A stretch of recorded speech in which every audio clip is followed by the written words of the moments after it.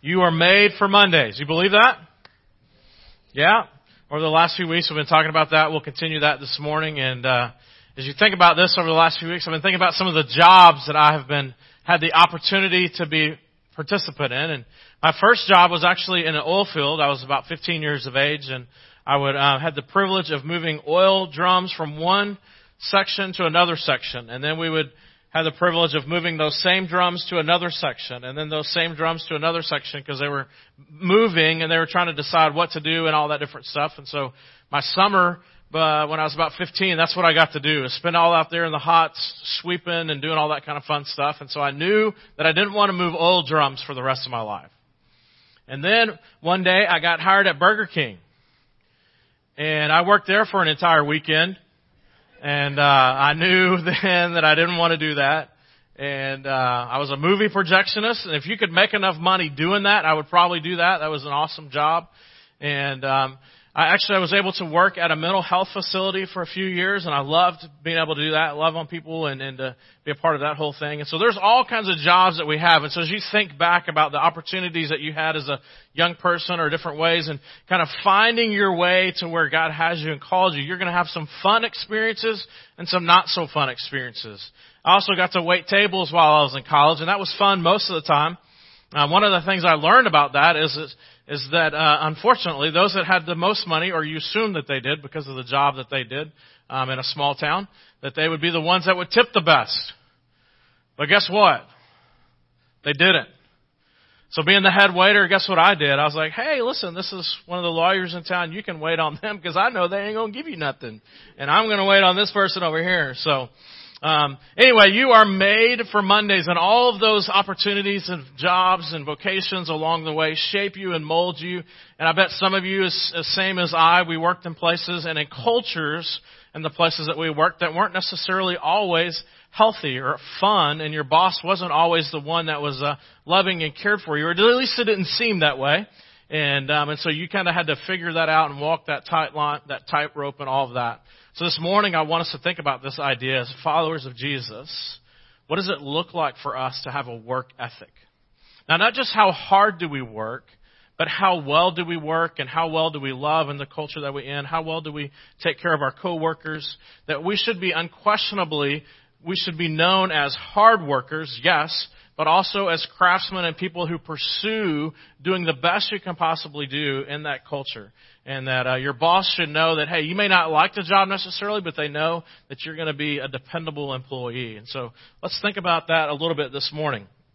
Did you realize that 12%, only 12%, leave their job because of money?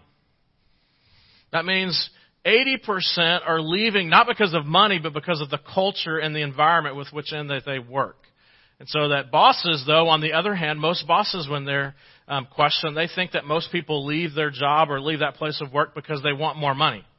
And but most of the time, it's actually exactly the opposite, that they would rather be appreciated than have money. That half of the people or plus are unhappy at work. Nobody raise your hands. I know some of you want to raise your hands at these things, but don't. Half of you are unhappy at work. Half actually forfeited all or most of their paid vacation because they were afraid of what the work and afraid of what their boss would say and give them because they took the vacation that they were owed. 80% of course, we said 80% quit a job because of a lack of appreciation. 60% say that they trust a stranger more than they trust their boss. That's kind of crazy, huh? That's why we get in Uber and Lyft cars with people we don't even know, right? Because we trust strangers more than that. 70% of employees are actively disengaged from their job. Now, how many of you have ever played Free Cell or Solitaire or looked at Facebook or done something that wasn't a part of your job while you're working? Again, don't raise your hands. Your boss may be in here. All right, but as followers, so ask yourself the question, actually, we are stealing and robbing in those moments. Because we're being paid to do something else, and in those moments, you know what? Instead of saying, hey, I'm going to find something else to do or whatever, we disengage. And so for us, again, to reframe and to think about, as followers of Jesus, what does that look like? So we need a vision, a new vision maybe, for our work and why we work. Because we work in environments that are frustrating, but as Christians, our work ethic should be unquestionable. Like how we work, why we work, how we work with others, the quality of work we produce, and all that. So this morning I want us to reframe some things. And the first thing that I want us to get is get a new view. A new view of our coworkers, a new view of our boss, a new view of ourselves. And we see that everyone is made in the image of God. In Genesis chapter 1, verse 27, we hear it this way. So God created man in his own image. He created him in the image of God. He created them male and female. In other words, you're going to go into work tomorrow, and everyone that you work with or work for or work against, that's someone who is made in the image of God, and they therefore deserve respect and love because they're made in the image of God. Now, that doesn't necessarily mean that they've done anything for you to give them respect. Maybe they've been mean. Maybe they've been all this different stuff. But because we have an image of, hey, this is someone who God created, and He did a good job when He created him. He said He stood back from that creation and said, this is good, this is honorable, and this is pleasing. Therefore, we should see them in the same way. As a matter of fact, in Matthew 22, Jesus was asked, what is the greatest commandment? What's the best thing? What's the way that defines us as Christians the most? And He says this, love the Lord your God with all your heart, with all your soul, and with all your mind. In other words, with everything that you got, love God. And how do we do that? By loving your neighbor as yourself. In other words, love your coworker, love your boss, love your employees as you love yourself. With this new view of going into work, we see people differently. Not as objects, but as people that truly, they have hurts, they have pains, they have their own stuff that they bring to work, just like we bring the stuff to work. And so you may have had a bad drive in, and so you're putting that off on everybody else. And all those things of life build up, and we bring it to the workplace. And so for us to be able to reframe and to think, you know what? Yes, I've had a bad day. Maybe they've had a bad day. How can we reframe that this is a person that God created, step back and say, He did a good job, even though there may be times where like, you have to have a little pause to remind yourself of that. In 1 John 4:8, we're also reminded everyone is worthy of love and respect. It says this, the one who loves does not know God, because God is love. So that we are mirroring who God is and how we love and care for other people. So the first thing that we should have is a new view, that when we walk into work, we should see people differently. Again, as opportunities for us to love and to see that God has done a good job. The second thing that I want you to see is that we should have a new compass. Have you heard that word, moral compass? What's your true north? Now, I grew up doing this thing called RAs, Royal Ambassadors, and it's a church thing, and so we have Awanas here, and it's pretty much like Awanas, but Royal Ambassadors kind of combine Boy Scouts. And so the thing that's different between Awanas and Royal Ambassadors is Royal Ambassadors, we would go on campouts and we would do stuff. So we'd shoot arrows and all this thing, and one of the things that we would do was orienteering. Y'all know what that is? Y'all Boy Scouts and RAs? So that's where you take a compass and you try to find the way. They've got a little end thing, and you got to find all this different stuff. And so one time at an RA camp out, we had an orienteering thing, and I won first place. It's because nobody else even got halfway through the maze, and I just happened to be the person to get halfway through the maze. It's the same way that I won the archery that year. It's because I got closest to the target, because no one touched the target. So sometimes life feels that way, that it's just good enough to get close, right? So, but in life, we want to do better than just get a little bit close. We want to actually get to the destination. And so what is your true north? Because 80% of life's situations, there are not clear biblical teachings on. And so we have to find true north, and we have to find some principles in Scripture to guide us and direct us. Because it would be great if you'd have been given a little manual or a book when you turn 13 or 14, and it says, hey, here's a guide for the rest of your life. It's going to tell you who to marry. It's going to tell you who to date. It's going to tell you which jobs to take. It's going to tell you what towns to move to. And it's going to have very specific things and guide you. How many of you would have loved that at 13 or 14? Okay, it would have been awesome. But we don't get that direction. We don't get that. And so we have to find a true north. We have to use a compass to do that. And the way that we do that as followers of Jesus is through Scripture and a couple other ways to guide us and direct us.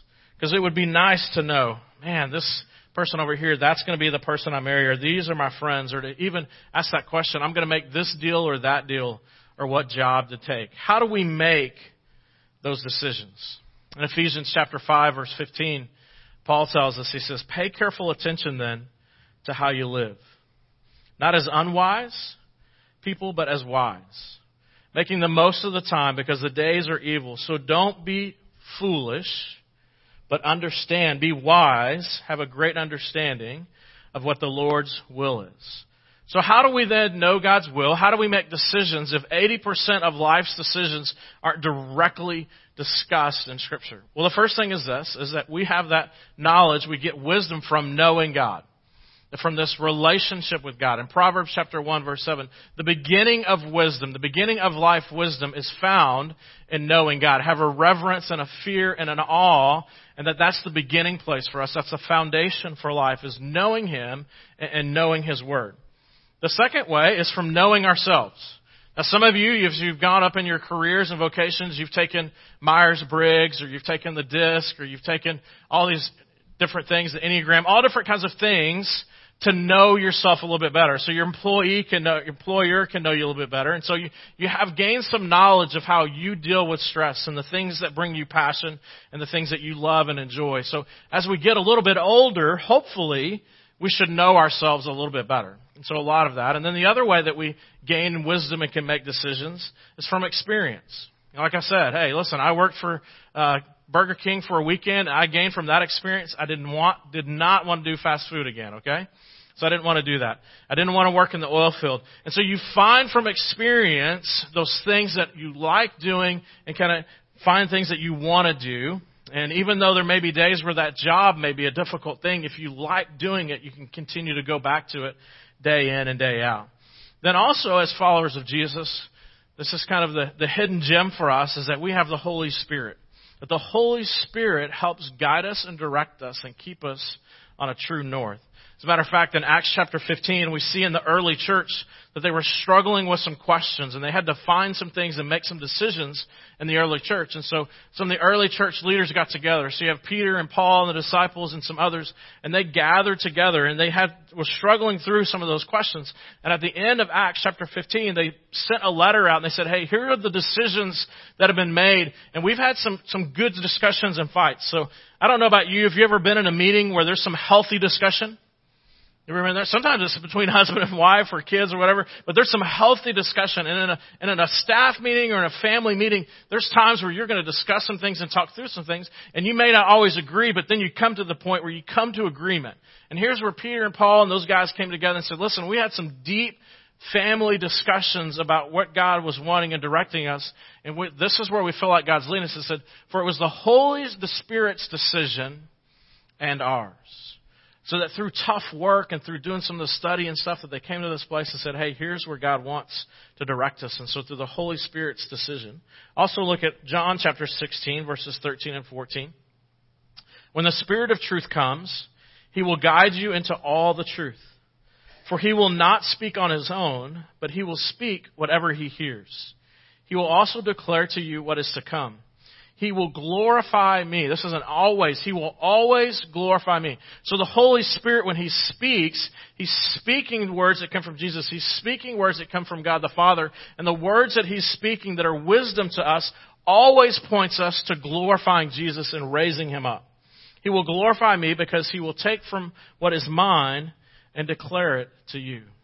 So as followers of Christ, as we try to find true north and the compass of making these decisions, these difficult decisions, do we move, do we get married, do we date, all these different things, 80% of those decisions are based upon this true north compass and the principles that we learned of, hey, here's some experience, who here I am, and here's how God's gifted me, but also that there's this thing that bubbles up within inside of us and guides us and directs us that called the Holy Spirit. And that the longer that we're in relationship with God, the longer that we have walk with the Holy Spirit, we hear the voice and know the voice, and it becomes clearer to us. That as you've done life with someone, that you can hear their voice, you can pick their voice out over anyone else's. So have you ever been in that place where maybe you've been listening to someone sing or something like that, and you can hear, and if you've been with someone long enough, you can hear their voice singing, even in the midst of a 100-voice choir, you can pick their voice out. Not because they're bad, that could be part of it, but because you have a distinct hearing for their voice. You know their voice and you can pick it out. And that is true for us, that the longer that we do life with Jesus, that the Holy Spirit speaks to us and we become clearer to us that even amongst the midst of the craziness and the noise, the distinctiveness of the Holy Spirit's voice speaks to us and we can respond to it and know without a shadow of a doubt that this is the direction that God would want us to have. That's that idea of knowing that you know in your knower. And that the longer that you live the Christian life, that you have a distinctiveness of knowing the voice and knowing that's the direction. Then also I want you to see that we not only have a new view and a new compass, but we also have a new boss. Look at Ephesians chapter 6, and we'll camp here for just a second. In Ephesians chapter 6, in Ephesians, at the end of the book of Ephesians, Paul is talking all about relationships. And so he's talked about husband and wife and fathers with kids and mothers with kids and all that. And then he goes into work relationships. And in Ephesians chapter 6, one of the relationships that was a difficult one because we work in frustrating places was here Paul is talking to slaves and masters. And so slaves that's obviously a difficult position to be in. And so here Paul is helping both to reframe and understand what it means to be in relationship and to work together. So he says this, slaves, obey, respect your human masters with fear and trembling. It should actually probably a better translation is respect and fear. A courteous, respectful, and a humbly confident, okay, with fear and trembling, and the sincerity of their heart as you would with Christ. In other words, as you are serving this person that's your boss, I want you to serve them in the same way that you would serve Jesus. As if Jesus was your boss and came to you and said, hey, I want you to do that. Respond in that way. Verse 6. Don't work only while being watched as people pleasers, but as servants of Christ. So I don't know about you, have you ever seen this? If you've been a boss and you ask someone to do something, and they do it while you're there watching, and then you go away for a few minutes, and you go do something else because you think they're consumed by that opportunity to do that, and you go this, and then you come back, and they're not doing that. You ever had that happen? So that happens in my house often whenever we ask the kids to clean their room or something. They get distracted by things that they find, right?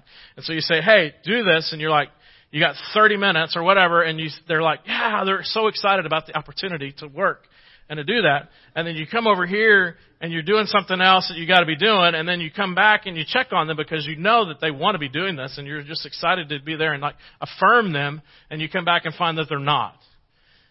God is saying to us, listen, as adults, we need to work as if our parents, if our Father is there watching us constantly, and that we want to do good quality work as if He's watching and He would be there to applaud us and to affirm us. Because we all work for affirmation. It's just who we are. It's how God created us. Do God's will from your heart. In other words, your motive for doing those things is, listen, your boss can walk away. That doesn't change the fact that you're a craftsman and that you're called to craft, even if your boss isn't watching you. Verse 7, serve with a good attitude, a wholehearted cheerfulness as to the Lord and not to people. How many of you have been to a place like a restaurant or something and your server doesn't have that wholehearted cheerful attitude? That it's almost like they're like, thank you, and it like slides across the table. You ever been there? Yeah. Yeah, that's not the attitude that we should have. It should be an attitude of like, listen, I have an opportunity because you're made in God's image to serve you. It's my pleasure and honor to serve you. Serve with a good attitude as to the Lord and not to people. Why? Because people will disappoint you. Have you had that? I've had like 2 people in my life disappoint me. No, I mean, it's hundreds, right? I mean, it's just the nature of doing relationships that people are going to disappoint us. And that's why we have to step back and say, listen, you know what? Now I kind of reframe this, and there's been moments where I've been the disappointment or I've been the one. So reframe it and just kind of think through, listen, you're made in God's image, and I'm disappointed in this moment, but let's work through this. Serve as to not about the people, but as to the Lord. Verse 8, knowing that whatever good each one does, slave or free, he will receive this back from the Lord. In other words, you'll get a reward. And this was an interesting thing because slaves didn't get a reward. And so Paul is telling them, listen, you are going to receive a reward, and so work hard. You're going to get affirmation. You're going to get a bonus. But do it not because of those things. That's going to be a bonus, but because God the Father is watching and you want to be pleasing to Him. Then he flips it on the employers and masters, bosses. treat your slaves, treat your employees the same way. In other words, view them as humans, view them as people, not as objects to make money. Don't be mean to them to try to drive them to make money, but because, without threatening them, because you know that both their master and yours is in heaven, and there's no favoritism with him. Again, to treat them well, not coercion, not to be mean, to conduct yourself among your employees as if you were one of them. That in the same way, that just in the same way that your employees are serving and working for the Father, so are you, and that actually it's equal ground in which we do life. Consider how we motivate our employees. Do we use guilt and coercion, or how are we motivating them? Colossians chapter 3, verses 23 and 24 says this: "Whatever you do, do it from your heart, as something done for the Lord and not for people. Knowing that you will receive the reward of your inheritance from the Lord, you serve the Lord your Christ." Listen, as employees, we need to be fully engaged in our work. Fully engaged. 70% of us, at some point along the day, are going to pull up Solitaire, pull up Facebook. We're stealing and robbing because of the fact that we have a new motive. That our boss is always watching, always looking over our shoulder. And not because we're afraid of what he's going to do, but because we want to be pleasing and honorable to him. And bosses, to conduct ourselves in a way that with our employees that we create a culture that's a good family culture, that we're going to have our arguments, we're going to have our disagreements, but in the same way that to understand that, hey, we are equal people. That yes, one may be the boss and one may be the employee, but we're still equal in God's eyes. And invest in people beyond what they produce. Invest in people as bosses. Invest in people beyond what they produce. That they're an employee. But as you bring them in to try to create this culture of, listen, I want to see more. You may be a boss at a certain place and you see something in them that maybe even is beyond what they can even do at your place. Invest in them and spend time in them so that they can find their passion, train them up, mentor them, allow them to go to something that maybe is better and fitting to their place. But guilt and coercion and all the different ways like that doesn't do that. It's not productive. For all of us to work and perform as someone is watching. We do that. We all work. That's why 80% of people leave, not because of money, but because of appreciation, because we want a pat on the back. We want people to say, hey, good job, good and faithful servant. So this morning, I hope that you gain a new framework. That as you go into work and think about, hey, I've had a frustrating day, and begin to see people as who they are, as created in the image of God, and that these difficult decisions that you're having to make, whether should I stay at this job, whether should I do this or whatever, that you would use that true north compass and listen in for the voice of the Holy Spirit. And in particular, if you're the boss, that you would begin to go in and begin to treat your employees with an opportunity to say, how can I invest in them beyond what they produce and see how God has made them, and what can I help them find the fullness of what God has for them in their walk and in their life.